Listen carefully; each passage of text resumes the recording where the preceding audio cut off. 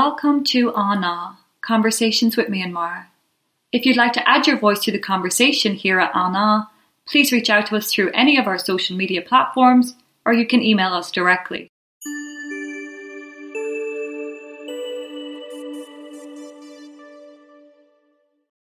This conversation features Maung Zarni, an exiled Myanmar scholar, human rights activist, and co-founder of Forces of Renewal for Southeast Asia. Maung Zarni has been involved in Myanmar's political affairs for over 30 years.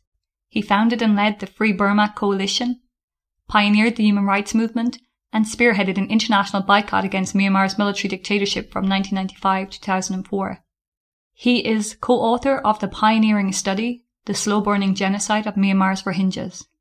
Throughout his career, Maung Zarni has combined honest scholarship with passionate activism in the fight against state-sponsored racism against religious and ethnic minorities.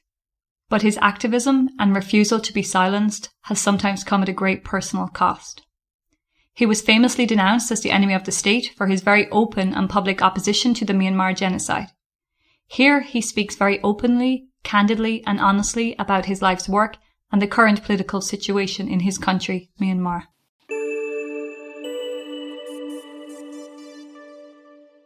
Let's start the conversation. Hello, Maung Zarni. Can you hear us? Hello? Oh, hello. I can hear you. Yeah, I'm good. Maung Zarni, you're a well-known figure in Myanmar. Infamous. Infamous, yeah. And that's the thing, it's funny because we were talking about wanting to speak with you and, a lot of people are like, oh, that's a controversial person to talk to, but very few people could tell us why you were so controversial. People just know your name. They think they know that you're controversial, but no one really knows that much actually of why they have that feeling or why you're controversial. But you have been speaking out on human rights for a long time in Myanmar, and that's never going to make anybody popular. But tell us just a little bit, just to get a sense of, for people who maybe don't know, most people, I guess, in Myanmar will know, but for those who don't know your story, maybe just a little bit about your earlier years and leaving Myanmar. Well, I have to start with my own personal and family and political background. I'm not going to be long and winded about this, but I spent the first 25 or 24 years of my life under this horrendous dictatorship. But I was also from an extended military family, and some of my relatives, rose within the armed forces. One was the mentor or commander of dictator Than Shwe, and he married Than Shwe and his wife. This was in the 1950s, and he was also the deputy commander in Rakhine State when Rohingyas were recognized as our own people and full citizen. So he was, in that respect, he was a good person. Yeah? He was not part of this genocidal gang. And also my own uncle, my mom's younger brother was near-went VIP pilot for about 25 years until the old dictator was put under house arrest. And so I grew up, essentially admiring this institution, But I was not an exception because many Burmese, I should say even Koreans and Shan and others, who felt that in the 1960s, 70s, even towards the closing years of the dictatorship, the armed forces were the only venue for essentially social mobility. And, if you wanted to be somebody in Burma, you needed to associate with the military, either as, officer or work with them to make money. And so I was less interested in making money than being a nationalist and being a patriot who wanted to join and become an officer, because I've got the family members, cousins and uncles and great uncles, many of whom served in this institution since it was founded. And also we knew, I don't know personally, some was dead by then, but some of my relatives were close friends of the army's founder, Aung San. So we would get up 4 a.m. to go and watch the Armed Forces Day or Fascist Resistance Day parade as children. And then I was admitted to officer training school at the age of 16. And my father said, if you join the army, I will disown you. And so, I had to cave in to his pressure as a Burmese would do. But, parents that held enormous sways over children's life choices. And so, and then I had the right problem with the system, the Ministry of Education. This was back in 1981, 82. And, when my early dream of becoming an army officer or a pilot, whatever I aspired to be was ended with my dad putting his foot down and saying, no, don't go, or you're no longer my son. A very firm line. I lost, essentially, I was lost. And okay, what do I want to be now? All my childhood and teenage year, all I wanted to be was an army officer and serve in the armed forces. Right? That was considered prestigious in those days. And I was infested with this militaristic patriotism, right? And the ultimate, most honorable profession in a country like Burma was served in the armed forces, right? That was the dream, right? So anyway, when that was ended, I decided that I would study English language and literature because that was something I was passionate about beyond wanting to be a military person. But I was also concerned about making a career from a family without a lot of money. We were well connected culturally and politically. We're from an old Mandalay family going back to the courts. But we didn't have the wealth, the capital to start business, and I was not also business minded. And so I thought that, okay, I would study English and then maybe become a university academic. But in those days, to study English literature and linguistics, they calculate the cumulative English scores for 3 years, not just 1 year. The high school matriculation, 10th standard, and first and second year of what was then called regional colleges. The universities were broken up for political strategic reasons to keep a campus small so that the security forces could move in and any protest in smaller campuses as opposed to Rangoon or Mandalay big universities. So essentially, I had one of the highest cumulative scores of all students who applied to major in English. But I was officially admitted to Veterinary Science Institute in Yangon. But why veterinary? Because I thought that if I were a veterinary scientist or a doctor, then at least I could make a living as a career without needing capital to start a business, right? But my heart wasn't in it, so I dropped out of veterinary school and submitted an application to transfer from Veterinary Institute in Yangon to major English literature in Mandalay.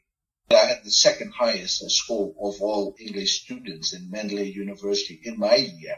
And then the Ministry of Education turned it down. So I lost 1 year. They informed me that I was not allowed to study English literature, although I was the most qualified Burmese student there. They informed me only 2 months before. So I couldn't go back to veterinary school either. So I was essentially a turning point from somebody who grew up wanting to be a military officer to feeling extremely alienated by the very system that I admired. So it was personal. And then, of course, the next year, I was sent to study chemistry and physics. And so, I did okay. But, these were not in the part of my wildest imagination. I didn't want to be a scientist. And plus, we didn't have a proper science department. And we were memorizing some of the physics experiments. Experiments, you have to go to the lab and do things, right? So I started working towards a new goal of leaving the country, 4 or 5 years before the uprising started. When the uprising took place in 1988, or when things were brewing in 1987. And then it took about a year for the uprising to explode as a proper nationwide uprising. So by then, I was planning to leave and I was working as a tour guide. Befriending Americans and English and Scots and whoever, telling them that I was not interested go to US or UK or anywhere to make money or to be something else. I said I wanted to continue my study, and this system failed me. That I could not study what I wanted to study, so I'm going to leave this country. So finally, a couple of American families, the academics and, some corporate CEOs decided that I was essentially genuine and I deserved their support. And they sponsored me to go to the US to start my university education. So I knew that the uprising was about to happen. So I left the country choosing not to stay on and not to get involved. This was my choice. If I stay on, I would have been involved. But I left because my priority was to get my own education. So I left a month before the 1988 uprising. I was at the time quietly engaged with my girlfriend in Shan State. But then my ambition, got the better of me, and I left her and I went to California. And this was July 1988, and then within a month, the country exploded. And so in those days, I was basically raising a little bit of money, like selling like brownies on campus, sending like a couple $100 to student groups, refugee groups in Thailand. And once I was there, I felt guilty because I was sitting in one of the best libraries or universities in the world. And, my peers were getting shot on the streets. And so you talked about me speaking out on human rights. And it started with 88, when your peers were both men and women, university students, were protesting to change the political system and risking their life. And I was working to support myself. I received the non-resident tuition fellowship, meaning that I did not have to pay a penny to the university. But as long as I could feed myself and, do well in school, I could get an education. That's what I did. So then there were older generation of Burmese dissidents from 1962, when they took over the country, the university student protesters, some took up arms with the communist and ethnic groups. And many of them, after their endeavors failed, a small number migrated to North America and also to Europe. And so I got connected with some of the older generations from 1962, 1975, what's called Uthan Uprising. And through them, I got inducted into exile politics.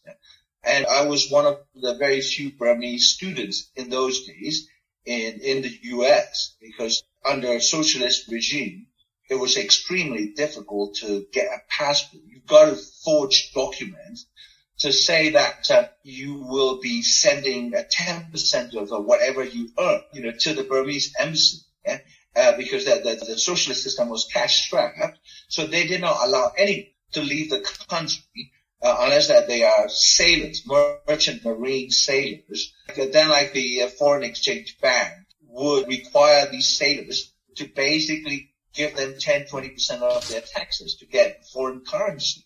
And then I was one of those people, I fought for employment document claiming that I would be working in a, orchard in California and that I would pay, let's just say, $100 a month to the embassy. Yeah. But I was scrubbing toilets and, like working at gas stations to pay my own food and other bills. There are multiple sources of personal resentment, in addition to the political awareness of what was happening.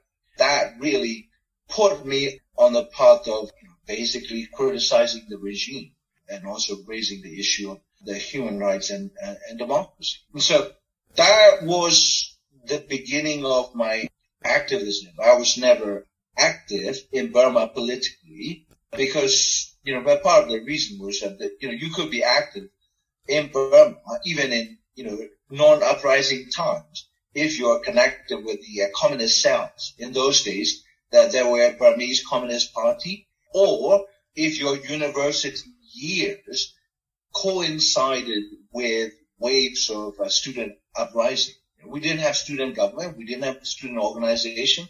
The university students were allowed to easily access all kinds of drugs. I mean, some of us were smoking heroin in chemistry lecture room, because we didn't have air-conditioned lecture rooms and we had ceiling fans like old-fashioned. So if you sit next to the window, you stick your head out and then smoke heroin while the chemistry teacher was giving a lecture. So my point was that the political activism, even bathroom literature, you write something like down with dictatorship, with a pencil, or while you're sitting on the toilet. And then the military intelligence would try to comb through who might have done it. Yeah. And so when I was in university, this was like 1980 to 84, 85, there was absolutely zero. There was no political activism on campus. And most of us were either drunk or stoned or high. We scraped through the 4 years of university, doing drugs. And then part of it was that many of us felt that our youth had no future, no hope under this dictatorship at the time. By 1980s, things were very clear. The system was failing the society. So I wasn't involved there. But like anyone from Burmese families, we were exposed to different generations of dissidents. Some of our lecturers were former political prisoners or whatnot, who dropped out, got jailed, then returned and finished their degrees and they became tutors and demonstrators in different departments. So we learned about the regime. And so the awareness was always there. So there were two parts to it. My earlier life aspiring to be a militarist patriot, and then from my rejection to study English onward, was a much more acutely politically conscious young Burmese. And then that became open, or I was able to express myself politically openly because I didn't have the immediate fear or threat of being arrested. So I cut my political teeth in California with other older generation dissidents who mentored me on organizing and whatnot. So sorry, I ended up being long and long. No, it's good for us to get that context as well. I know that you are very open and you come across as quite honest, and you do say when you've got things wrong or when you were ill-informed or maybe you didn't understand something in the past, but you've been very open about you kind of engaging with the military for a short period of time where, like many people, I think at that time, did go back and did try to work with them. Tell us a little bit about that. Yeah, I think I've tried different things, including, being confidentially assigned to look for essentially arms and financial support for the multi-ethnic armed resistance. This was back in 2003, right after Aung San Suu Kyi and convoy came under ambush in a place called Deepay. That she escaped and she was jailed. She was kept insane for a while. So I was leading the consumer boycott campaign, anti-apartheid style, like consumer boycott Pepsi, boycott the Premier Oil in UK, the Heineken beer, all kinds of things. But mostly that was in the US. And then through my activism, I came to know some of the brutally honest U.S. Senior officials in the State Department who basically said, don't look to us or to the West for your liberation. I mean, we're not going to do anything substantial. We're not going to do the heavy lifting. If you want it free, you need to find your own solution, right? And one in particular, the Deputy Assistant Secretary of State by the name of Matthew Daley, he was an honest, ethical diplomat, a rare breed, sort of like maverick. He said, he fought in Korea, and he was ex-service personnel. And he said in 1956, we made false promises to the Hungarians when they rose up, and we did nothing. This was under Eisenhower, the presidency. And, the Americans dangled the solidarity and support and then when the Hungarian students rose up, 1956, Hungarian Spring, the Soviets were not going to have any of it. So they sent the tanks and troops and 30,000 Hungarians were killed, 30,000 during the crackdown. And so he said, one-on-one, face-to-face, said, look, I cannot stand by my government's unethical policy, giving people false promises, and then you risk your lives and we look the other way. And so that was an awakening. I was lobbying the U.S. Congress, White House, organizing boycotts. And then I felt that Aung San Suu Kyi, I was supporting her for 15 years. I was a foot soldier. I suspended essentially. When people say they support Aung San Suu Kyi, what that means is they suspend their reasoning power because they look to, and I did too. I was one of them. And I was like, okay, all right, the lady had the solution. She was in touch with world leaders. And, she was this educated, Western educated person. She knows that she is the daughter of the Army's founder. The Army will find a way to accommodate her. All that, right? And none of that was true. Yeah? And then it became very apparent to me. Every time she was put under house arrest, we were like rudderless. We were like, passengers on a rudderless boat. We could be going in a circular way and getting nowhere. And then I was also beginning to see that this was 2003, 2004. She was telling the press that she had nothing to do with the sanction, whereas in fact she was in confidential communications with some of the most powerful lawmakers in Washington, D.C. What she wanted from the U.S. policy down to the nitty-gritty. And at the same time, she was being like, a forked tongue. And I thought she was, like her father, straightforward, honest, and, she would tell the public what she was doing. She would tell the world what she thinks. But no, she was playing politics, and we are in a revolutionary situation, against this regime. We were not doing electoral politics. And so my conclusion as early as 2003, 2004, that the United States was not going to do the heavy lifting. And second, the Suu Kyi was not an honest leader.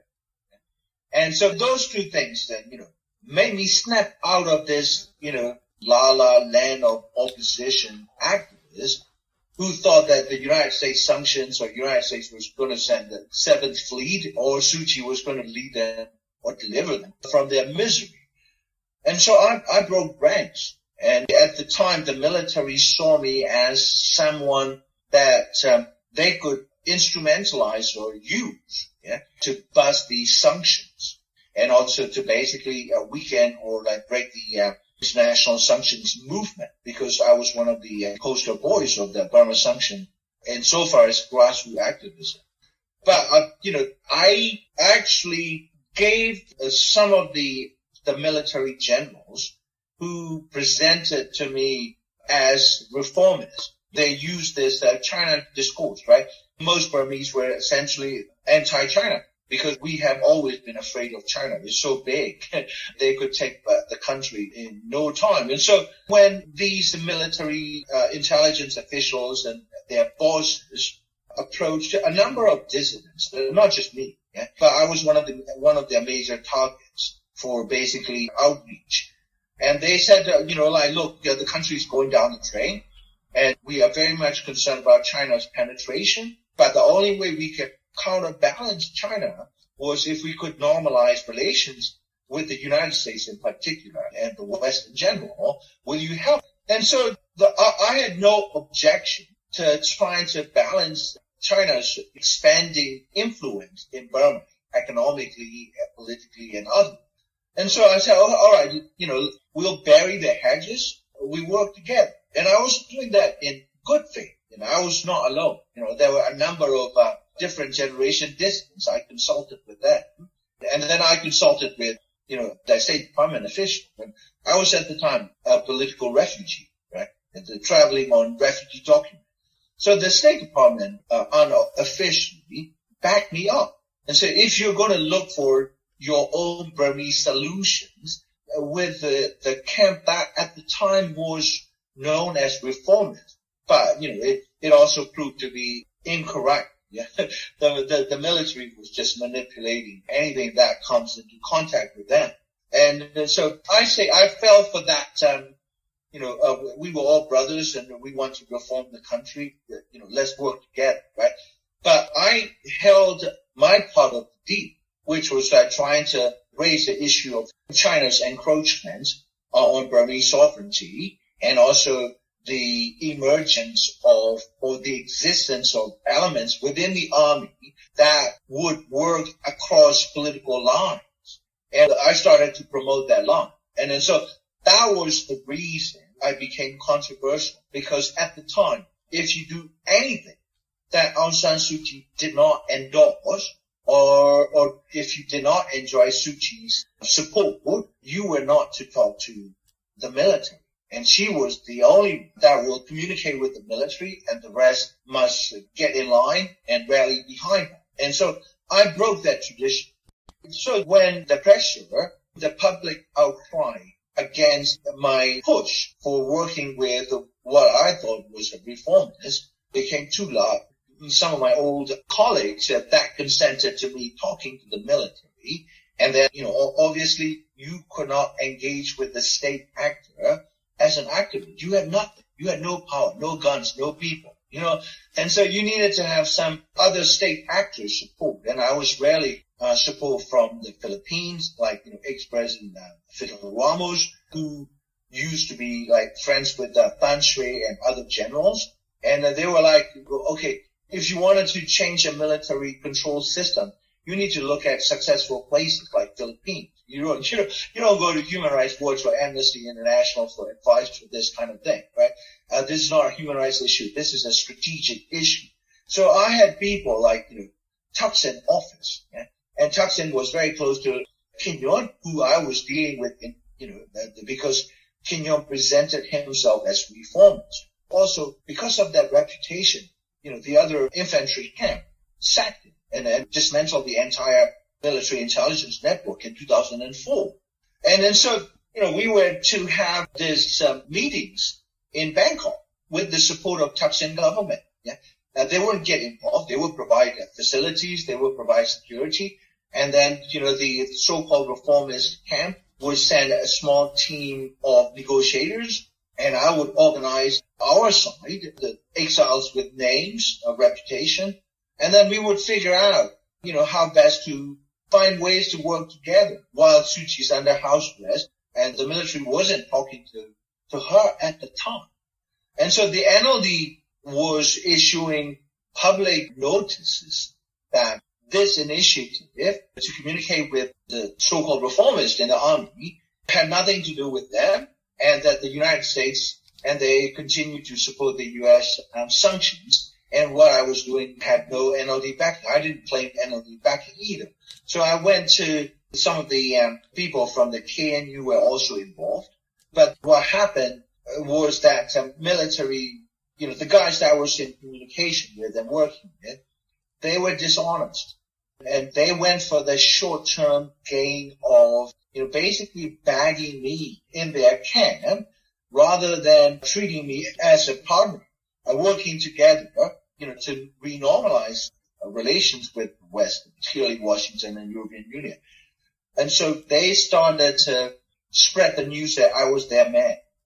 The minute I stopped supporting Aung San Suu Kyi after 15 years of following her blindly, I was my own man. No one else was. And so that was how the controversy started.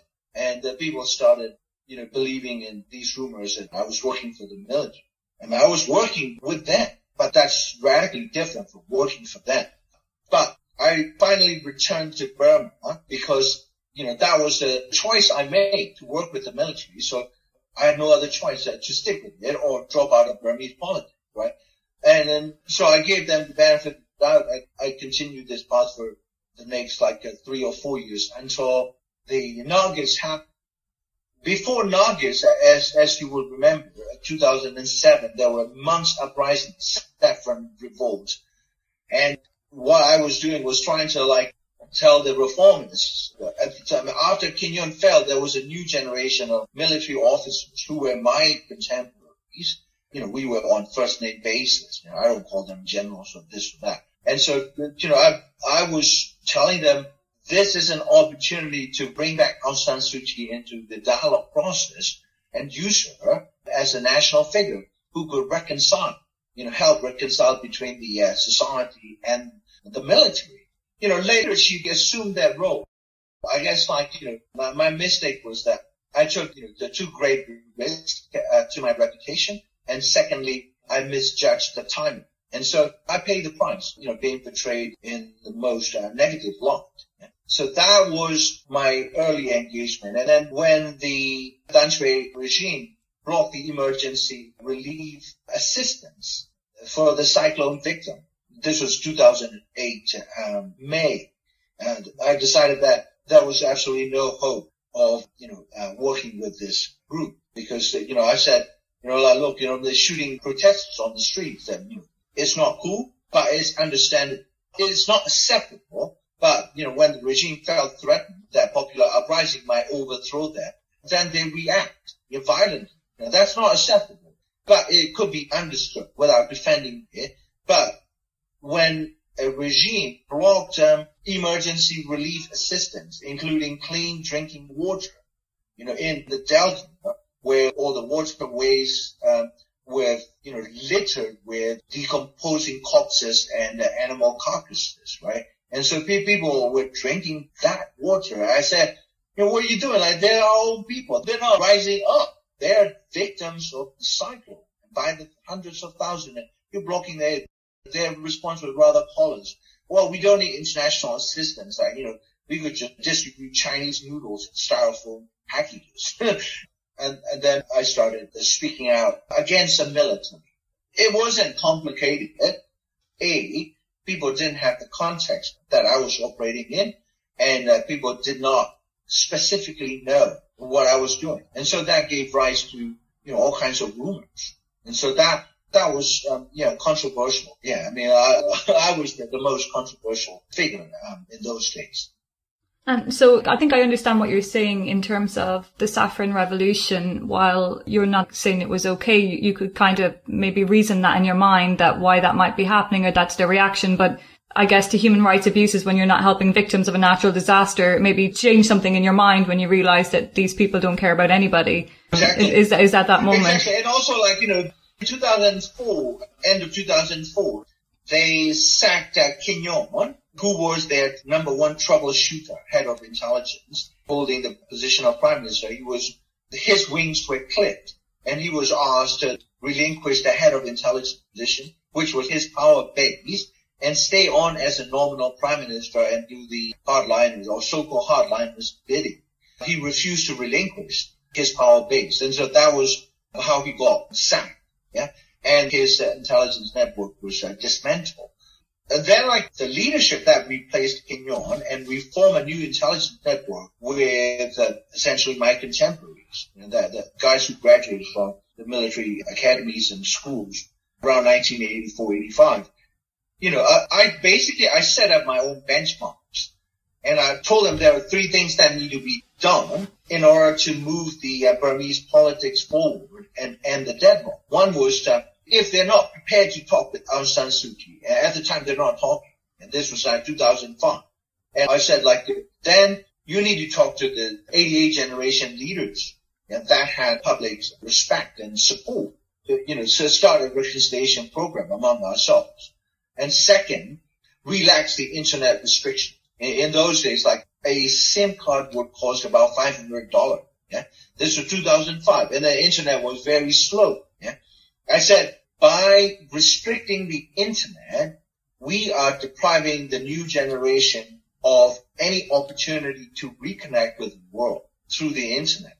They asked me, can you put your suggestion in writing?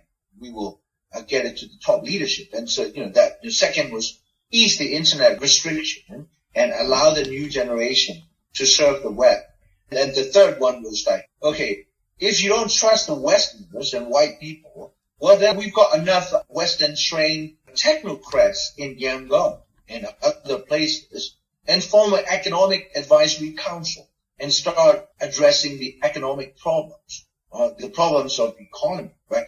And none of the suggestions I made was either taken seriously or acted upon. And on top of that came the shooting of monks. Second, and the final straw was blocking even drinking water or drinkable water to the cyclone victims in the Delta. And we lost close to 200,000 or something around that ballpark figure. And that was when I said, this regime or this leadership cannot be reformed. And I was just basically risking my name for no reason. And so I pulled back completely, 100%. And since then, I had absolutely no communication or contact with anyone in the military. Just going back to how you began your story, and you were talking about your education and how you ended up leaving the country for education. I was talking to my friend before we did this call, and she's a teacher. She teaches English to Burmese students. She's Burmese herself, and she was asking my advice on how they could get out. What qualifications should they do? Because the government schools are not opening and they're not getting access to any education. And it seems to me 20 years and it's the exact same situation. You're talking about a natural disaster. Now they have COVID. We're hearing stories of crowds queuing for oxygen being shot at by military personnel and oxygen being prevented to get to the people.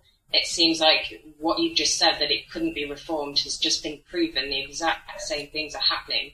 It's just so atrocious and hard to get your head around from an outside perspective that any kind of leader of a government would want to use something like a pandemic to control the people. It's just devastating to see. They can't be reformed. So it's the only answer now. Violence is the only way forward, is the only way to see rid. No, I think the problem is, one of the biggest problems of Burmese politics is Aung San Suu Kyi's personalization of politics. And she looks at Burma only through personal eyes, particularly the military. You know, we are dealing with an institution with the fascist residue. And even today, I bet the military leaders, rank and file may be a different matter, do not think that they are doing something bad. Yeah, that is one fundamental problem. Yeah, they think that this is the only way to keep the country together. They are the guardians of the nation and sovereignty, territorial integrity. And if they're not there with 22 armed organizations, the country is going to disintegrate like the Balkans. So that is the view that they cannot, you know, it is like the Nazis. The Nazis consider themselves German patriots. They love Germany. That's why they destroyed it. You see what I mean? You know, this is a twisted logic, you know. And so for them, they are the ultimate patriot.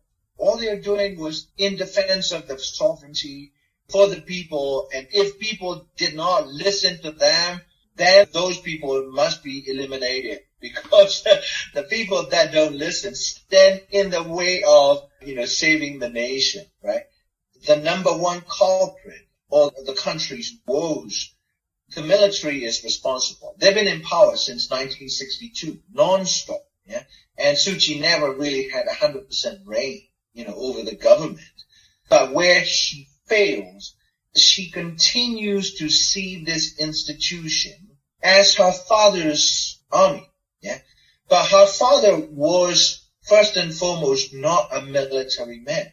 Her father was an anti-British imperialist organizer that became, out of circumstances, a military general, yeah, a proxy for the fascists. But as soon as he realized that fascism was worse than the colonialism, or if we could create a hierarchy of evil, yeah, her father decided to turn an army into an instrument of democratic politics, not the other way around. And so what the army is doing is using electoral politics as an instrument of its power, yeah, making itself legitimate. So this institution is no longer her father's institution. Her father was head of the Burma army for less than 4 or 5 years, yeah. And when he died a civilian, he did not die a general. You know, people kept calling him General Aung San, you know, but he was already a civilian, yeah. And Mountbatten offered him a choice of staying in on as the head of the reformed post-World War II National Army, or become a national leader. And so he relinquished the title of general and his command of the army, and then he became a politician. And so she kept romanticizing the father she remembered as the general. And then she kept calling the Burmese generals my father's sons. You know, these are the guys, you know, her father would himself killed for their atrocious behavior. And Aung San was rewriting code of conduct for the Burmese army because the early Burmese independence army was as bad as these guys. They were looting. They were like taking everything. This was during the wartime, right? So the men with arms would take anything they want. There's no rule of law, no proper administration. So her father was extremely angry at the conduct of the National Liberation Force that he thought would act honorably. And so her approach to the army was not institutional. It was personal and emotional. That was one of the major stumbling blocks for the entire democratization process. And on the other hand, the military generals, you remove Min Aung Hlaing today, the next guy will act exactly the same. Ne Win did the same in 1962, killing like over 300 students at Rangoon University. Then all the successive military leaders who are at the center of the power, they behave exactly the same thing. They reason exactly the same thing. Basically they're like cookie cutter patriots with fascist streak in them. And, for them is the nation without the people is preferable to defiant people within the nation. Yeah. So, but I think her chapter is closed. And in terms of the regime's irreformability, what really makes me, or what had made me angry over these years was that here I was, somebody who wanted to be a military officer, who felt very comfortable among the officers. I could speak their language, like a language of racism, nationalism, all kinds of, dirt. I could speak like them. That's why I could talk to them, and they could talk to me. And so when I had first-hand experience dealing with them in very intimate ways, I became controversial again because I was a party pooper. The world was like, whoa, this was like extraordinary democratic transition. Look at how these like murderous generals all of a sudden were like holding the hands with Obama and the likes. And Obama himself said this was an extraordinary transition and other rogue states like in North Korea or Iran should emulate, right? So I was like screaming, fall. I knew these guys. We call each other brothers, and they are not going to reform. They're not going to change. They are manipulating anything that comes into contact with them, including myself. Look, in the grand scheme of things, I was just a small potato. But, they could manipulate Suu Kyi. When Suu Kyi was first asked to come and meet with Thein Sein after he came to power as prime minister or president, I think this was like 2011.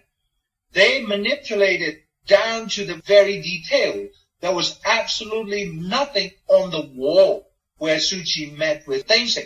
Only gold-framed picture of Aung San on the wall. Yeah. As soon as she stepped into that room, that was what she noticed. Well, that was my daddy, right? And so these guys must not be bad because they're still deferential towards my father, right? So that's how they manipulate, right? And, it is like giving a woman on a date a red rose. You know what I mean? That her heart just met in the presence of the military. That's why she told the Desert Island Disc program, yeah? I love them unconditionally. That's what she said. And, the Kirsty Young, who was the host, said, you love them even when they are accused of condoning rape and mass murdering like Muslims and others. You still love them. You express affection. And then she said, if you love somebody, you love them, not because of, but in spite of who they are. You know what I mean? See, this is the point that people don't understand. Politics for her is continuing her father's legacy. It's a personal business. Yeah? I mean, I don't mean to say she was a greedy person, not in that sense, monetarily, but she thinks that politics is an extension of her father and herself. And she is carrying on daddy's legacy. That when she collaborated with the fascist-like regime, that in her head, despite the global condemnation, she would reason that my father worked with Japanese fascists in pursuit of this singular goal of national liberation from the British rule. You see what I mean? Because that's a perfect logic. Think about it. If you grew up not really knowing your father, because he died when she was only like 18 or 20 months old, yeah? So this is the legacy of Aung San Suu Kyi, yeah? 30 odd years, she thought that she could charm her father's sons into accepting reforms. But from the perspective of the military is a bureaucratic organization with its own organizational interests and imperatives. And then you overlay that with the personal greed of individual generals. The Burmese generals are millionaires. You know, when I was growing up, when an army officer retired or forced to retire, you know, with the rank of, say, like regional commander, yeah, it's basically, these are the lords of regions, right? They could not openly build a house. You know, when they would retire or forced to retire, they need to vacate the state-provided mansions. But many of them quietly save money through bribes and whatnot, or like, you know, sell permits of corrugated iron or building materials. If a house requires, let's just say, you know, only 200 sheets, they would apply for 600 sheets and then sell 400 and use the money to buy other materials or pay for the mason or carpenters or builders. In 1980s, if an army officer retired and built a house, he would get into trouble, right? And the level of corruption at the time was, like basically peanuts. Like people take bribes just to feed their families. Now officers take bribes to make themselves millionaires. You see what I mean? So I think the army is not just simply a repressive organization. Army is a racket. And then they're not going to give up their millions for the sake of democracy or human rights or for the country, right?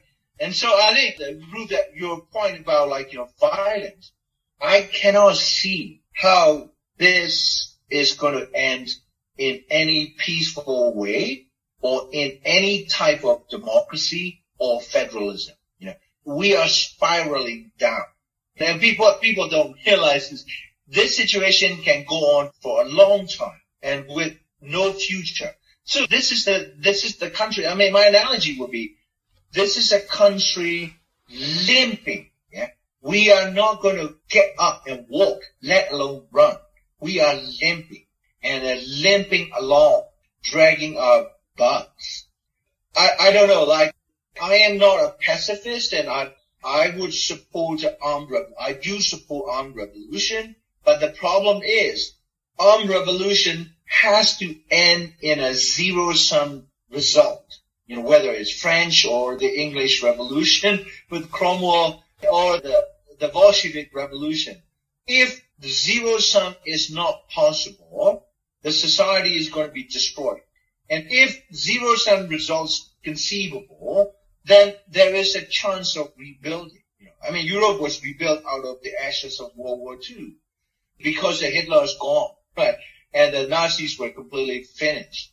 But in our situation, I don't see a zero-sum outcome, clear-cut outcome, right? And the military cannot crush the society that refuses to bow down.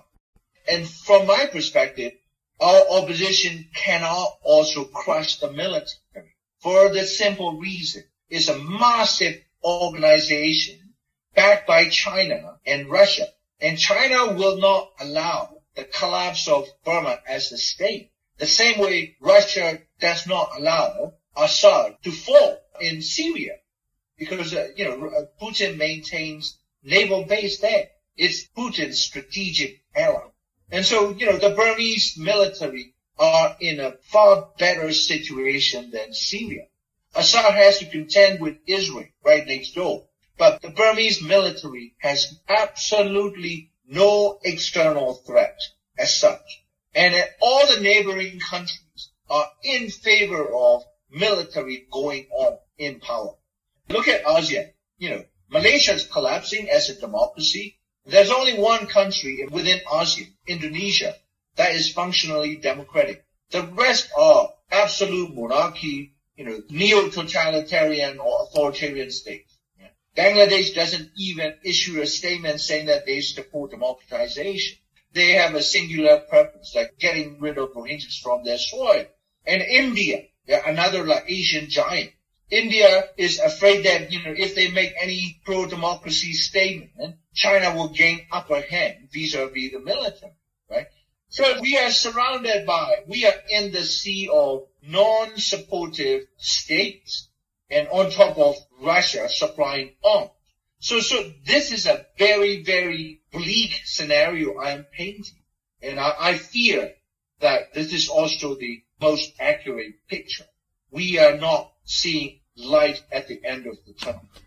I think, Maung Zarni, two things that seem different to me looking at it this time is the military's public image is destroyed in the country, and I don't think they will recover from that. So this idea of the guardians or the savior is gone. I mean, and they've held that for a long time. And we have the NUG, which I know you had a very short-lived political career with, which, like 2 hours or something. which we'll come to, but, their statements seem to be showing that they have broken away from Aung San Suu Kyi's policies in many ways. So we're seeing two big changes. The reputation of the military is probably irreparably damaged in the country amongst the majority Buddhist people. And then we see this break in NUG from Aung San Suu Kyi's kind of accommodating the military. So are these hopeful things?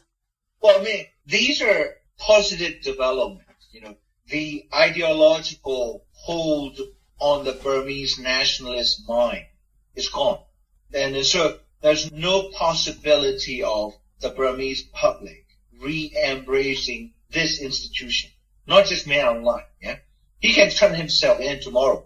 But the Burmese know.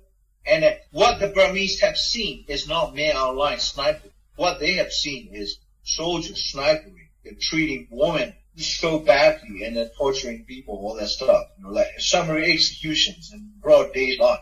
And so there's absolutely no questions about the glue coming off, the glue between the nationalist, majoritarian Burmese society and the racist and majoritarian armed forces. There's no more glue.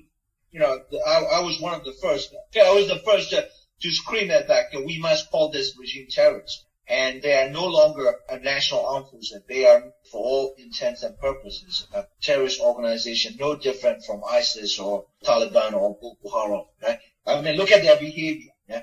It's not what they say to the world or to the public. In terms of NUG, it's actually quite a lot complex. I think one of my beefs with the NUG is not their staunch pushback against me. I wasn't going to be like anything significant. I was going to just help Sasa, So they have not impressed key elements within the broad anti-military forces, especially ethnic armed organizations, right? Secondly, they continue to be viewed as basically, old guards from the NLD who would, at the drop of a hat, get in line behind Aung San Suu Kyi, if ever she is ever allowed to be in politics again. I think the other one is that the NUG, from the minorities' perspective, is still the Burmese center and Burmese manipulated entity. I know there's a lot of statements coming from State Department, like European Union, and, all the statements coming from the West mention NUG in their statements, backing them, and also CRPH. So NUG there are two entities. NUG, which is presented as representing also ethnic nationalities or minorities, and then CRPH, that's a democratic base, right? So these two entities are seen as twins, or the leadership of twins, right? On the basis of democratic election and on the basis of ethnic makeup of the country. So in principle, yes, this is hopeful. But on the ground, there are serious issues that have not been reconciled. And then the other one is capacity. its actual capacity to actually lead. Because, anything that happens in the country, NUG would say like, we're doing this, we're doing that. No. What I see is a situation not dissimilar to, let's say, 1890s Burma. The British moved in 1885. The king surrendered, and there were no more political center. But the Chen, the Shans, and Kachin, whoever, they rose up against the British administration, or they attempt to stop the British from establishing new administration, not coordinated by any center. So what we are seeing is two things. The NUG and CRPH making formal and formalistic statements and even arrangements. And then there is an organic community-based resistance. With or without NUG or CRPH, the people would still be fighting the military because that they realize that this may be their last chance. They're not going to let the military recreate a whole of administration. That's why they were attacking any civilians handpicked to lead community administrative units. But then I think what makes me unhopeful has nothing to do with Burma or NUG or, the residues of ethnic or inter-ethnic distrust directed at the Burmese majority. Well, we've got 70 years of lies that we have told the minorities, and you can't expect them to evaporate the minority to trust us overnight. But anyway, the problem is no longer, in part, domestic. In large part, is international. We are dealing with the interstate system. We're not dealing with the inter-people organizations outside government. We are dealing with the United Nations that treat states as an entity, sort of like, reified the nations without the people. You see? That is why if you look at the United Kingdom, Ireland doesn't have a Burmese embassy, No. The Burmese ambassador in London has a responsibility to deal with Ireland, Denmark, and a few other places. So even the United Kingdom, that has been one of the most vocal opponents of the coup, comes up with this very intellectually and legally ambiguous position that we have to accept the Burmese ambassador. When the sitting Burmese ambassador expressed his loyalty to the democratic government, although he was himself a military intelligence colonel in the past, but his new loyalties or sympathies are with Aung San Suu Kyi and the democratically elected government. So he got evicted. He got locked out of the embassy, and the British government could forcibly intervene that situation and say, we will recognize only the evicted Burmese ambassador who support Aung San Suu Kyi and the National League for Democracy government. No, the British didn't do that. They said, well, we will make sure the ambassador is safe. We will make sure that his living arrangements okay. He continued to live in the ambassador's place. But the symbol of sovereignty, the embassy, has been allowed by the British government to be taken over by the charge d'affaires, recognized or backed by the military. You see what I mean? This is just one country. If UK, that prides itself as a supporter of Burmese democratic movement and Suu Kyi, cannot act in a decisive way to show that it will back and recognize only the diplomats that support or that are part of NUG or that will support NUG.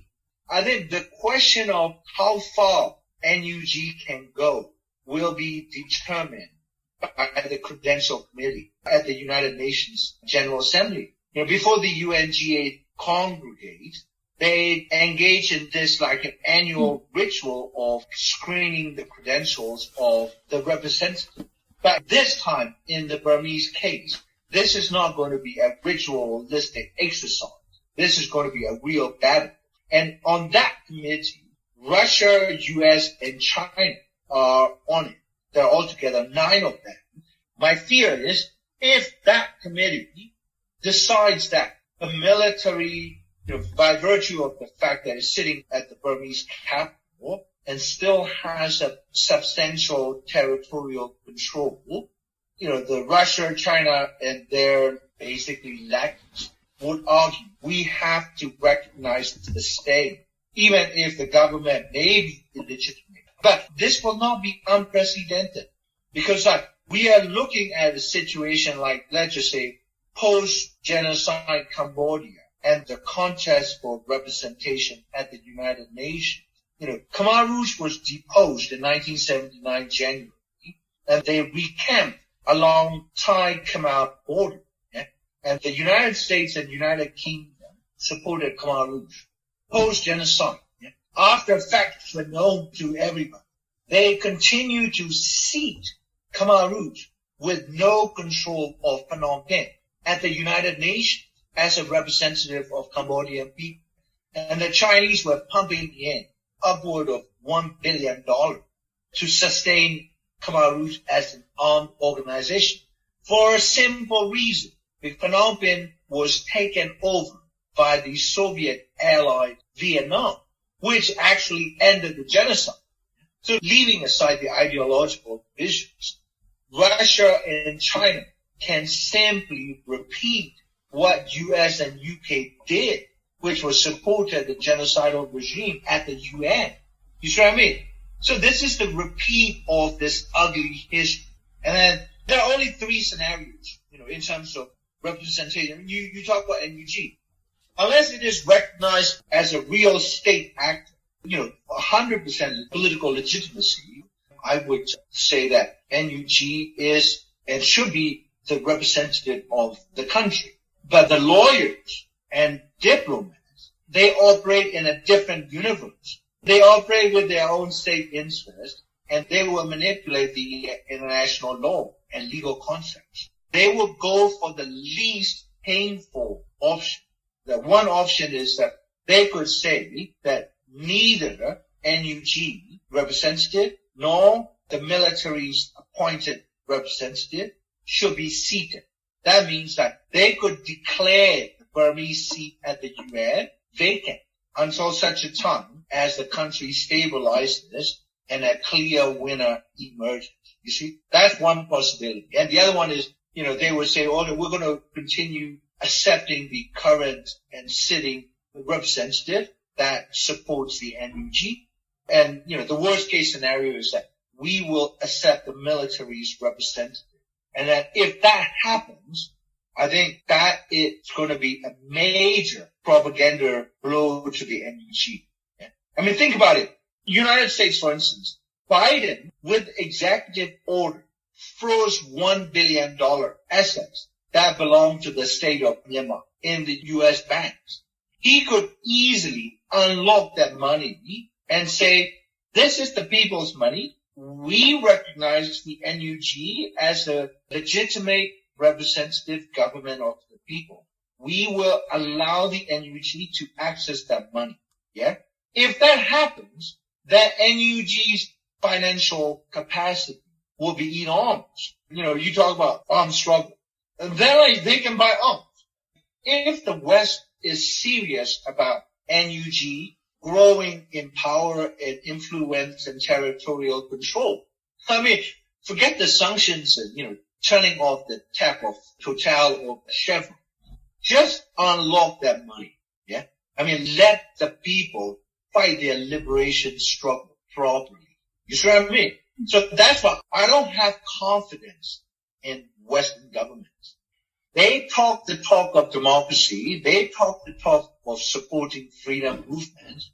Unless doing so advances their strategic agenda in Burma, they will keep issuing statements. They will keep making mention about NUG and CRPH and people's aspirations.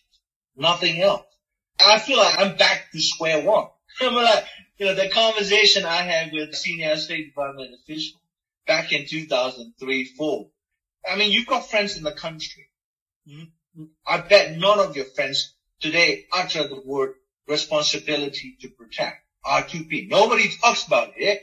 There was a window of weeks where people were just like tweeting R2P, right?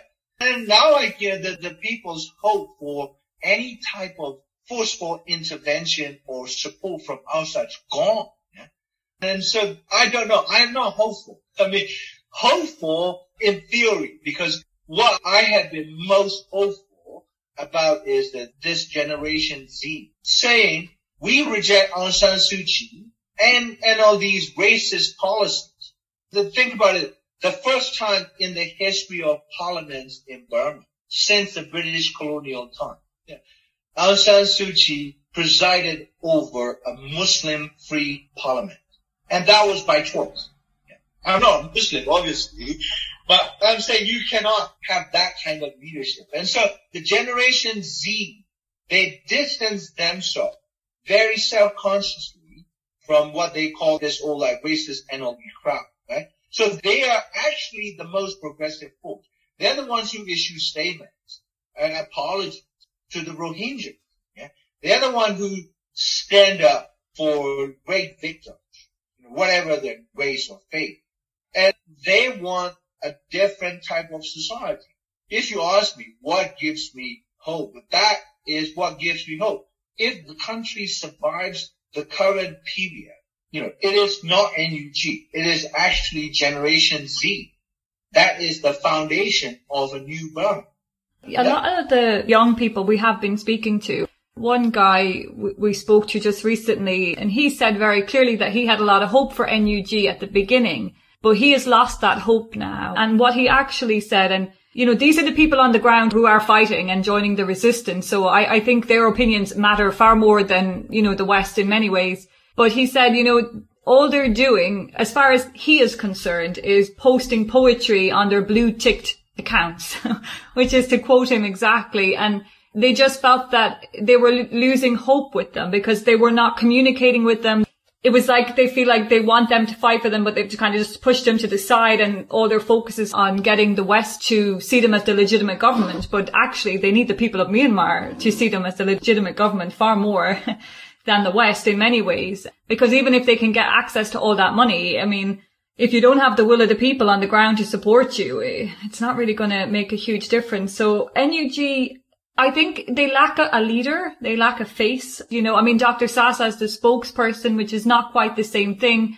And it's like nobody knows who the NUG are. They're just like these different people. No one knows who's making the decisions. I think out of principle and also out of what I saw as a strategic necessity, even before like Sasa approached me to help, I was tweeting, writing like supportive notes about CRPH and NUG. For me, this isn't personal. I have my own feelings of anger or resentment, whatever. But that's besides the point, because this concerns the entire future of the country. Yeah. I was getting people to issue statements and to support all that. I have friends who are very close to different members of the NUG. NUG is trying to behave even, with the nomenclature, ministers and this and that. That's why when Wendy Deputy Secretary of State from the U.S. Spoke with Zima Aung, she didn't use the word foreign minister. Yeah. She said representative of NUG. But Zima Aung's official title is a foreign minister, right? So it is rather telling how the United States government is carefully wording everything it says about NUG. And if it wants to push the NUG as a legitimate state actor representing the country, then they could simply call Zima Aung. I talked to the Burmese foreign minister, NUG foreign minister, Zima Aung. No, representative, right? And I think the problem is, for lack of a better word, we are in a revolution. It's very clear, socially, politically, in terms of violence. Right? The people are in the revolutionary phase, or a large number. Many of them openly support it. But NUG is trying to act as a normal government. You see, a revolution requires a revolutionary leadership.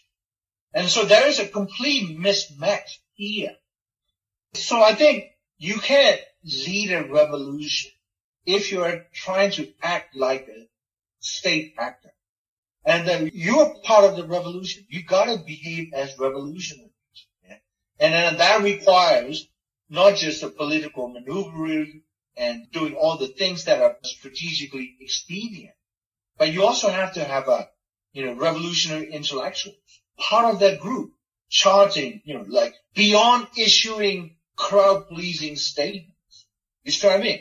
And so they are criticized by some of the most progressive and astute activists on the ground as a Facebook government. I mean, it is actually quite damning. Zoom government, Facebook government, right? I mean, Zoom, we're on the Zoom. Anyone can be on this too. And so, Facebook the same thing. And I don't know what to say. I think the problem is there's a lot of fear and frustration among the population that want to see a successful, violent revolution. Yeah. Washington Post, New York Times, these are the organizations that do not promote likely violent uprising. You know what I mean? But their editorial boards, cannot conceal their desire to see a proper, successful armed revolution. Yeah? Because they realize that no one's going to help the Burmese. Yeah. So they need to fight. It's like the Irish that you fought, right?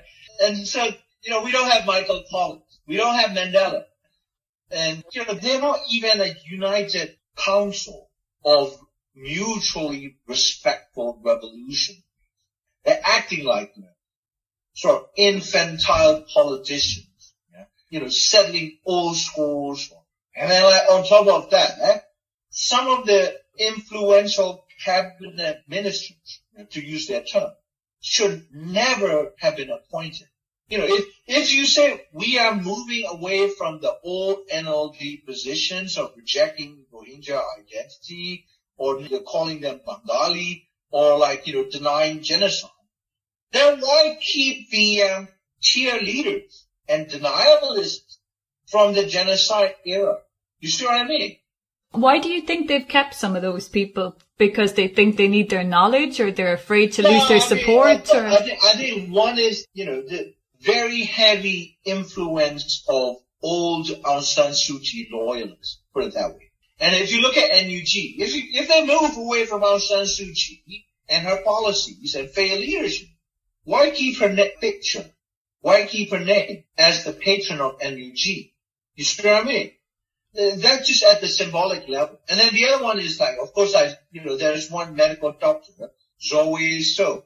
And the doctors and nurses are at the forefront of the civil disobedience movement. And Zoe So is seen as basically the leading spokesperson for the CDM.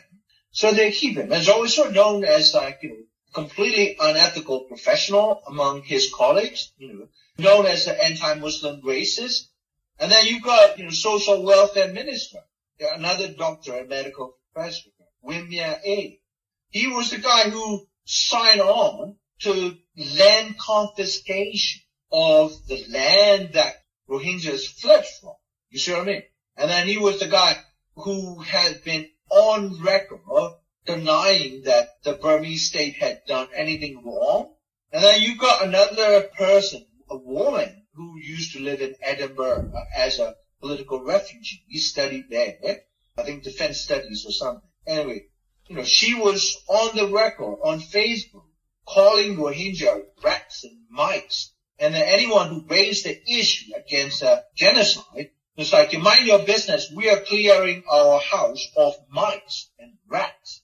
That is the kind of people that are playing very, very influential roles in the NUG, in direct opposition to what it says it wants for Burma.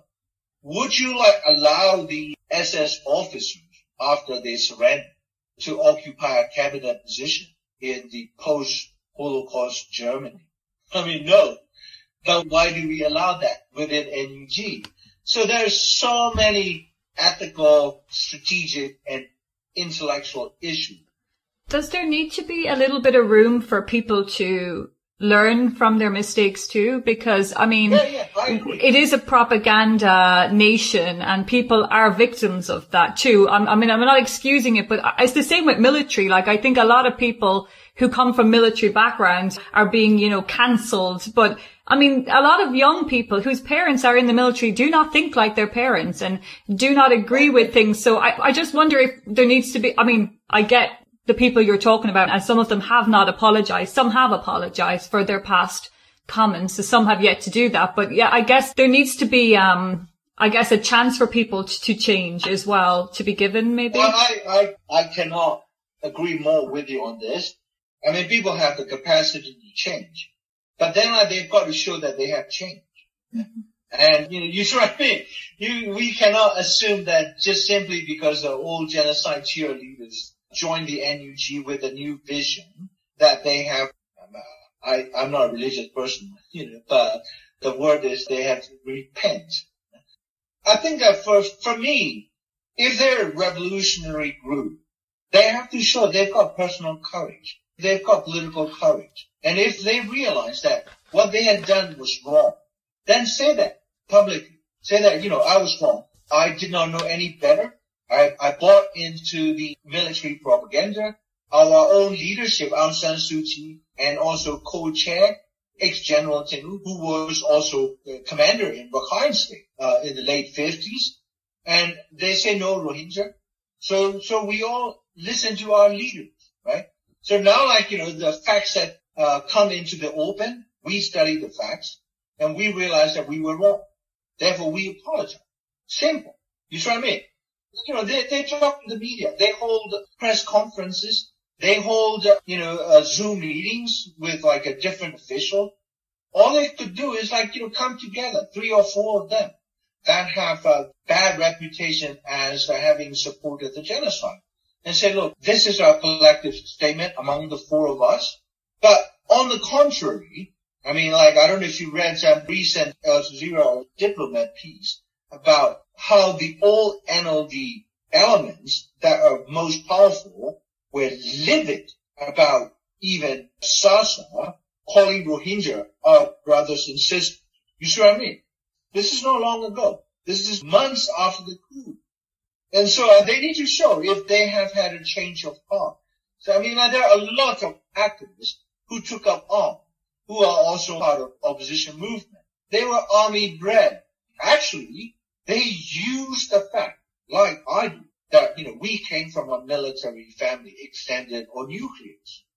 And we know this institution cannot be reformed, and therefore we take direct opposition against it. We condemn it, yeah? So there are men and women who grew up in army families, and they're part of the revolution. They say so. They turn their weakness into a strength of, education. So they know when they say we are from a military family, we are Buddhist, and this is wrong. This is what Buddhists are doing, or this is what the military is doing. That gives them greater credibility. That also make them more persuasive because they're not, from outside criticizing. You see what I mean? And then so by the fact that they're not doing it, it doesn't augur well, for the NUG's future. Well, what's keeping them from saying, I am sorry? Simple. If you acted in a way that is racist, then no one's born racist or anti-racist. We were all taught to be this or that. And then we make our own mind as we get older, and then we try to improve ourselves. And show signs of improvement. No, nothing's coming. And then the worst is people who come with fresh minds and open heart, they are attacked within the NUG. I'm not making this up. I mean, this is in writings. And Sasa himself told me. He was attacked viciously. You were willing to join with them and take a role. And do you know who stopped or killed your short political career, or what went down? I don't have a career with that. I don't know, and I didn't ask the details because for me it's immaterial. I knew NUG was flawed, and I wasn't looking for a perfect organization. And also, for the longest time, I stayed away. Despite the fact that I was, supporting because, I didn't want to be in a situation where, I would be sitting in the same meeting with of course, I was just going to be an advisor, not in any senior position. But it doesn't matter what position. And all I wanted to do was support a few members who I thought, and I think still, are progressive and forward-looking. And so the idea was, if you ask me if I think ill of NUG, or I don't think ill of NUG, I think negatively of the old NLD old guards that are running. But NUG as an entity, as a revolutionary tool, is something I can still continue to support. I don't trash them in public. Also, it wasn't simply the internal NUG opposition. It was also the overwhelming NLD supporters that will never accept or forgive me for, calling Aung San Suu Kyi genocide lady. So I'm just being factual. And so it doesn't matter. You come I know you're controversial, but you actually come across as quite articulate, and what you're saying is all very reasonable and anything I read of yours, but you do manage to rub people up the wrong way. Is that intentional? do you just speak from your heart without thinking, or are you one of these Twitter people who knows how to kind of rile people up? No. I think you're absolutely right. I have rubbed a lot of people the wrong way, and it's not intentional. The Burmese public is one thing, but the non-Burmese who support or get involved in or write about Burma, people with a voice, people who write and speak to the media, that have access to different policy circles. Some of them I don't have time for, polite discourse. So I just cannot storm on. Let me give you an example. Some of the people that have worked from Burma for, say, 20 years or more, I'm talking about foreigners. And I work in substantially international activism, and transnational solidarity is something that I offer and I seek. I get involved in supporting Palestinian, not simply as a Twitter person. I would confront exit heads of Israeli security intelligence or whatnot, in private sector where I would meet them fundraisers and whatnot when there was not a single Palestinian in the room. I would raise the issue of Palestinian rights because there was nobody who would raise this issue. And that I get myself disinvited from places or spaces of power because I would not hold back. And so, I speak straight, but there are also times that I speak with anger. And, it will be dishonest to say that I'm not angry or I have not been angry at what's happening in my country to the people there or the policies that are pursued. And I say that, I tweeted it on Facebook. But some of the behavior of influential Burma advocates, NGOs or think tanks, writers, whatever, I know that personally and intimately. Some of them are old friends, close collaborators on different political issues. But when I expect better, in terms of integrity, honesty from them, and I hold myself to a very high standard of ethics. And as a human, I hold myself to, this. Basically, I was raised Buddhist in a decent family. I got punished as a child. I was punished more harshly for lying than doing something that my parents did not want me to do. So the one thing I cannot stand is dishonest, whether it is, Aung San Suu Kyi or Tam Yin or someone else, or like a foreigner. When I see completely dishonest and unprincipled behavior, that triggers something in me, and I don't hold back. And that is against my self-interest. But I'm not going to change it because I'm not going to deny who I am, and I'm not going to act less than what I think I am capable of. And then people I consider friends or colleagues, if they show shady behavior, I'm going to attack them, And so that, obviously, that is not tactful. That is not strategic. And so I accept the consequences. But, I hold on to my own ethical standards and principles.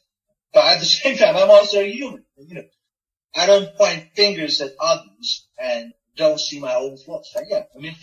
Nobody knows me better than I. I have my own flaws. I have my own shortcomings. I've done things I'm not proud in my life. I'm 58. And so, it's par for the course as a human, as an activist. And, the best that one can do is live by one's own principles. And in terms of controversy, I think I don't seek out to stir things up or just to draw attention to what I have to say or what I'm doing.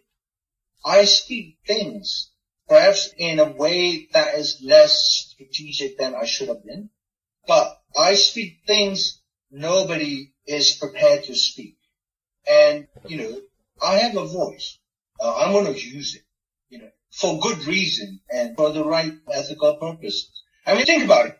When the whole society was up and on against the Rohingya, I said this is genocide. And I wasn't being hyperbolistic. I was studying and my wife was studying. And no NGOs were prepared to say, 45 rights or whatnot. I had so many heated conversations with some of the directors. I said, why do you not call this genocide? I said, no, we're too small. If we call it genocide, there will be a lot of backlash against us. We can't stand the storm. And then there are also Rohingya who knew this was genocide. They were using the words like discrimination and that kind of thing. I said, why do you not call it genocide? It's your people.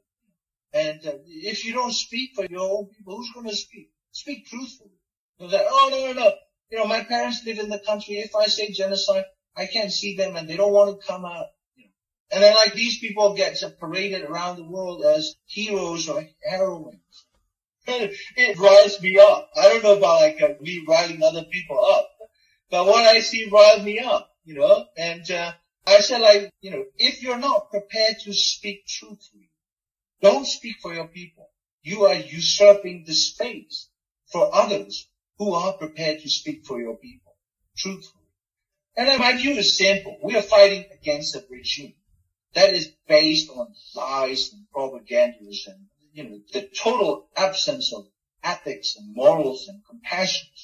Why behave like that? Every time we behave dishonestly, we are like the system. And we say we are fighting again. I'm not part of it. I don't have political ambitions. I miss the food. I miss the air. I miss but when I returned to Burma today, I went there back in 2005 for 4 or 5 days to visit my father's grave. And it was changed society. It wasn't the city I grew up. When I came back to the UK, I cried like a baby, because, that was the worst law. The world completely lost. And so I do things irrespective of my own self-interest. I only have one life and, when I close my eyes, I will close my eyes as I was a good guy. And my presence in the world is positive. And my children and my girls are proud of me and my family are proud of me. I am proud of what I've done. I haven't succeeded anything major, substantial. I've made my own small contributions in good faith and with complete honesty. I cannot ask for more from my life. When we think about Myanmar's future, and I know you had said previously when the coup happened that there was a small bit of you, or maybe a large part, that felt kind of vindicated, not in a good way, but you have been trying to warn people of this military for so long. And in the past, you were talking about what was happening in Rakhine long before it was making international news. You were talking about Aung San Suu Kyi maybe not being the hope or the person that everyone thought she was long before that got into the mainstream media. And again, the military, and that they were not an organization that could ever be reformed. So you've been saying these things for a long time, and each of them has kind of come to fruition, and you've been proved, I guess, correct in what you saw. So as a prophet now, what's the future that we should be listening from you now? If we're to say, what do you see? I don't see myself. Actually, some of the things I said were based on facts. like genocide or my own intimate assessment. And, look, with respect to Aung San Suu Kyi, when I left the country, I had 3 pictures in my wallet.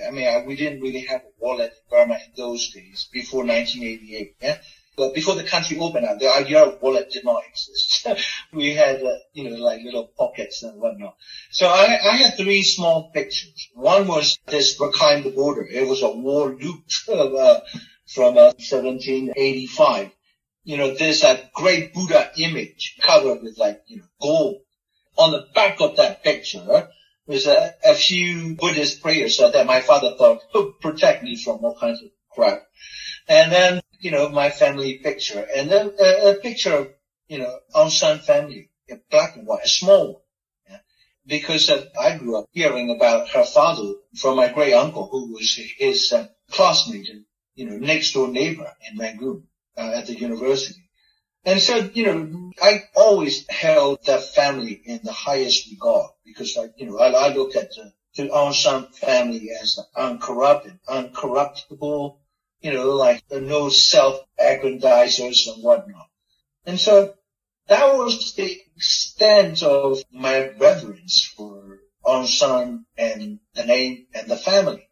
So I studied, I supported and at the same time studied her leadership for 15 years. Every single videotape speech, I studied. I had copies. But when I arrived at the conclusion that she was not the leader that I thought she was, which was principled, compassionate, strategic, smart, and none of that. Yeah? And I said that, and that was against the current. Not just the Burmese currents in the country, but international opinion. Yeah? The world thought she could walk on water. She could do no wrong. She was dining and wining with empires and empresses, including the Queen here. And I said those things because of the strength of my conviction that I studied this subject and I arrived at the conclusion. And when I Facebooked about the coup, a year before the coup, it wasn't that I knew that this could happen. I thought that the military had the best of all worlds and they would not rock the boat because they backed Aung San Suu Kyi. And through her, they backed Western investors. And he was the best team that they could ever have. Yeah. She was defending the military in every possible way, out of a mix of logic and sentiment, affections, so some kind of unfounded hope that this institution will reform, is reformable. She was opening the doors for them at Sandhurst or West Point or defense ministries around the world. Yeah? And then governments around the world used her name. We had cleared this with Aung San Suu Kyi, meaning collaboration with the Burmese military. They could not ask for better nation-building partner, despite her other failures, genocide, racism, whatnot. She was the best ever. All of this happened, and I was so angry. I was so angry because she was going along on the path that would not end up in a democratic state. So they got her wrapped around the finger, and I was angry at her. I was angry at the military leaders, some of whom I knew, and I was angry at the NLD, and I was angry at the international policy analysts for basically embracing the mirage of democratization as a transition. So that was why I said, I wish there was a coup, then we could fuck. And so when that happened, of course I'm helpless and I'm powerless to affect the process. And I kind of felt sorry. When the coup was taking place in Burma, like 4 a.m, they were rounding up people. It was like 10:30, 11 at night, in London or in the UK.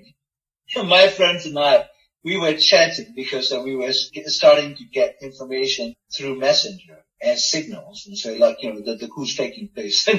So I pulled out a bottle of red wine and poured myself a glass and took this stupid mug of myself and then like posted it on Facebook. I said, I'm toasting to the coup because we're going to have a revolution. And we do have a revolution now, but we're not getting anywhere positive. I mean, the sad thing is that I can't do anything, other than keep screaming and rubbing people wrong way. Yeah, like, I mean, I don't think you take any pleasure in it. Like, oh no, it's painful. Yeah. No, nobody wants to be condemned. Everybody wants to be, applauded, and everybody wants to be loved. It's just a universal human feeling. It was really painful, and my wife was so pained because she's just like really nice British English woman.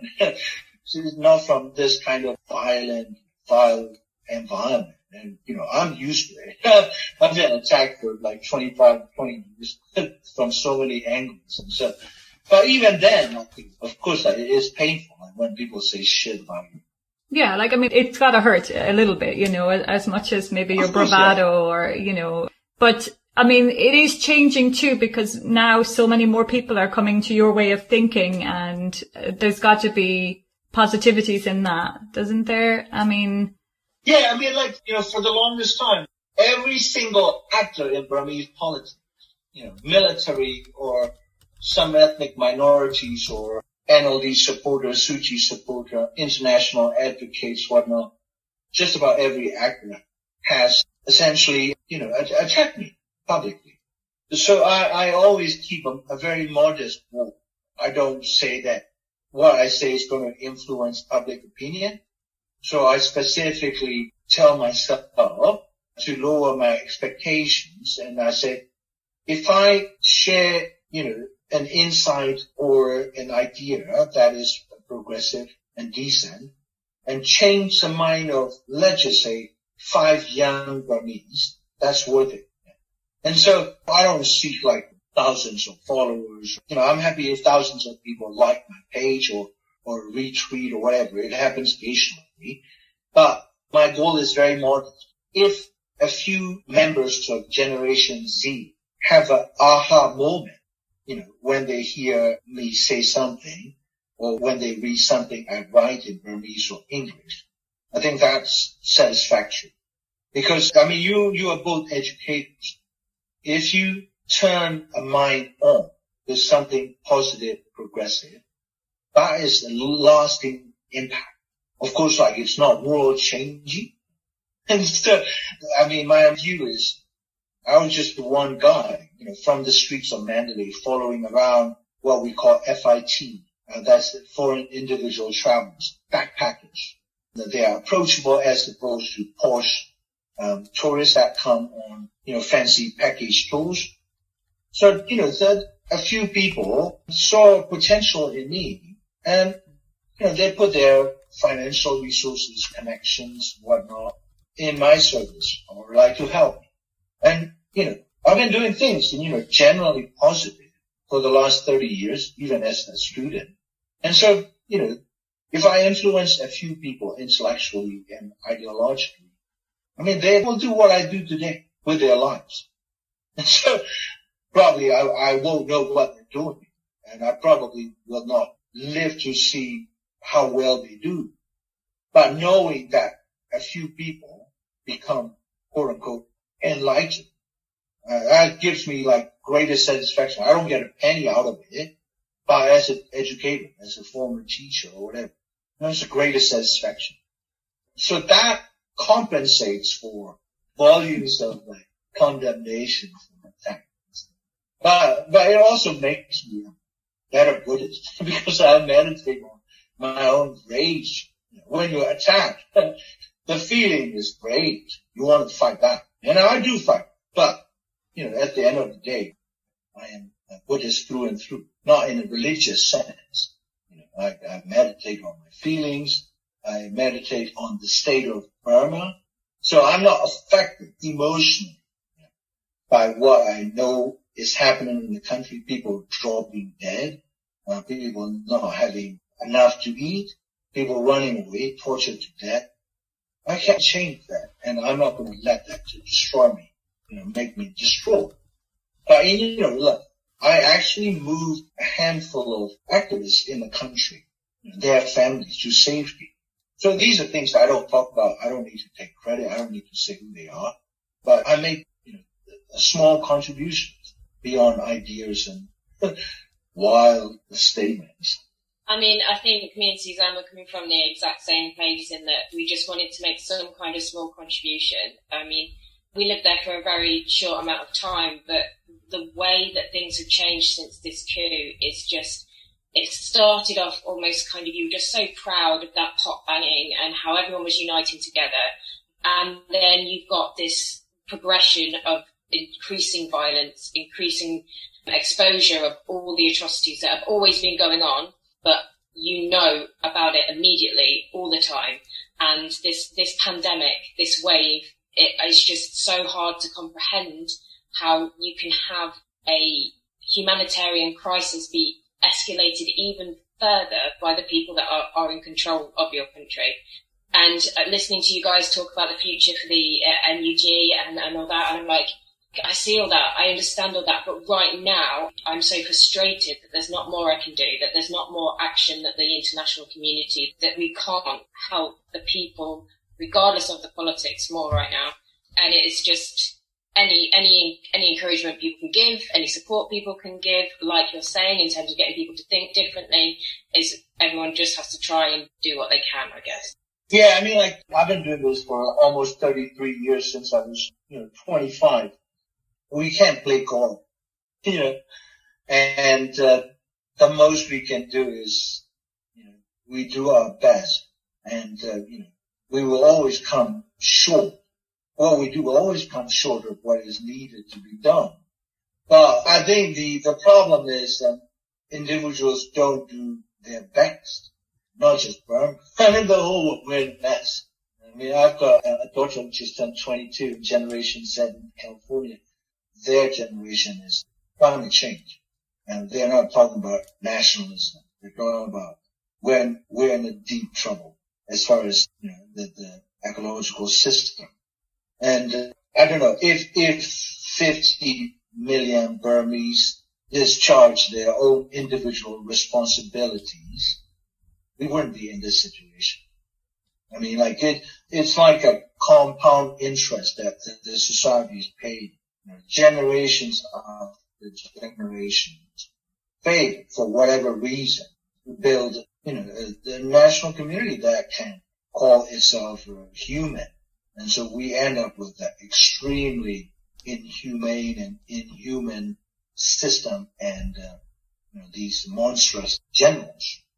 They're basically weaponizing access to oxygen. I mean, that's why, I started saying, you could weaponize access to food, wipe out the entire population. Famines, most of the famines are, product of policy, like Irish famine, Bengal famine, whatever the motives. When you weaponize food, access to grain, food is no longer a food. And that's why humanitarian assistance is being weaponized. Who has access to it? And now the military is weaponizing access to oxygen.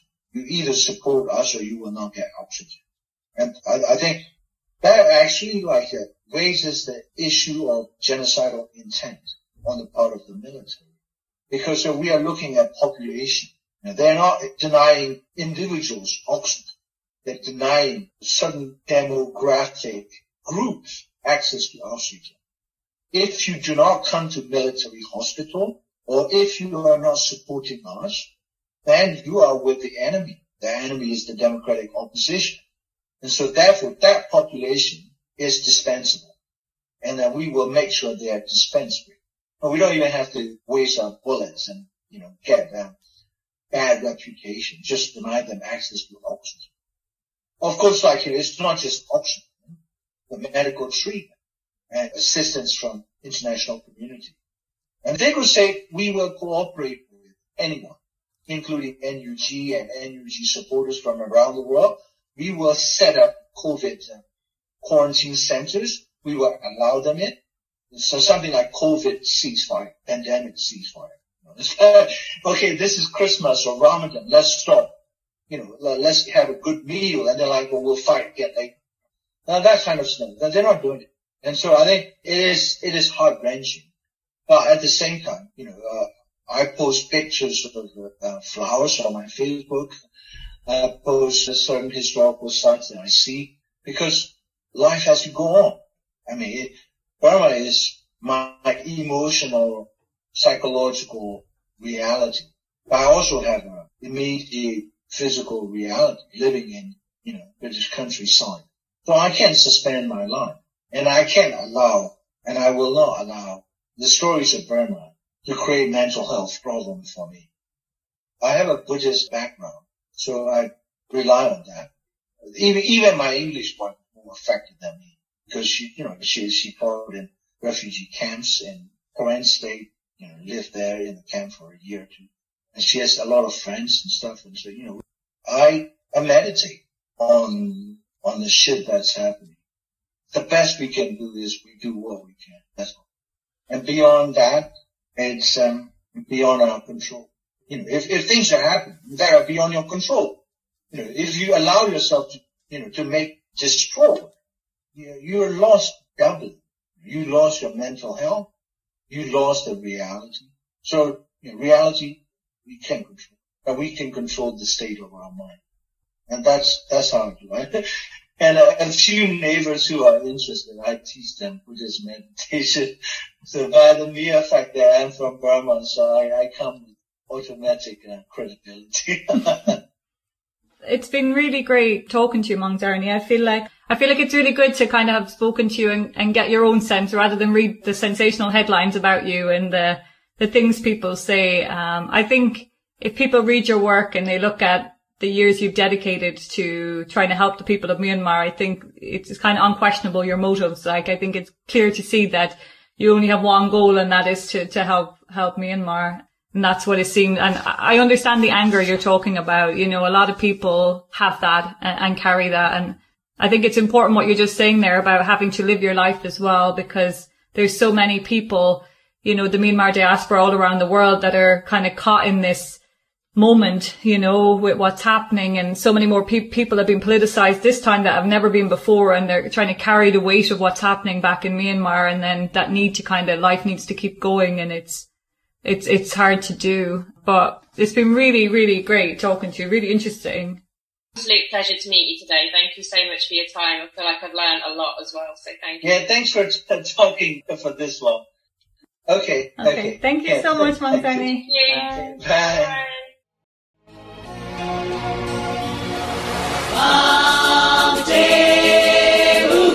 Thank you for listening to Arnar Podcast. You can follow us on all major social media platforms. It's at Arnar Podcast, spelled AHNAH. Please like, follow and subscribe. Myanmar remains in our hearts and thoughts. We have not forgotten you. Let's keep the conversation going.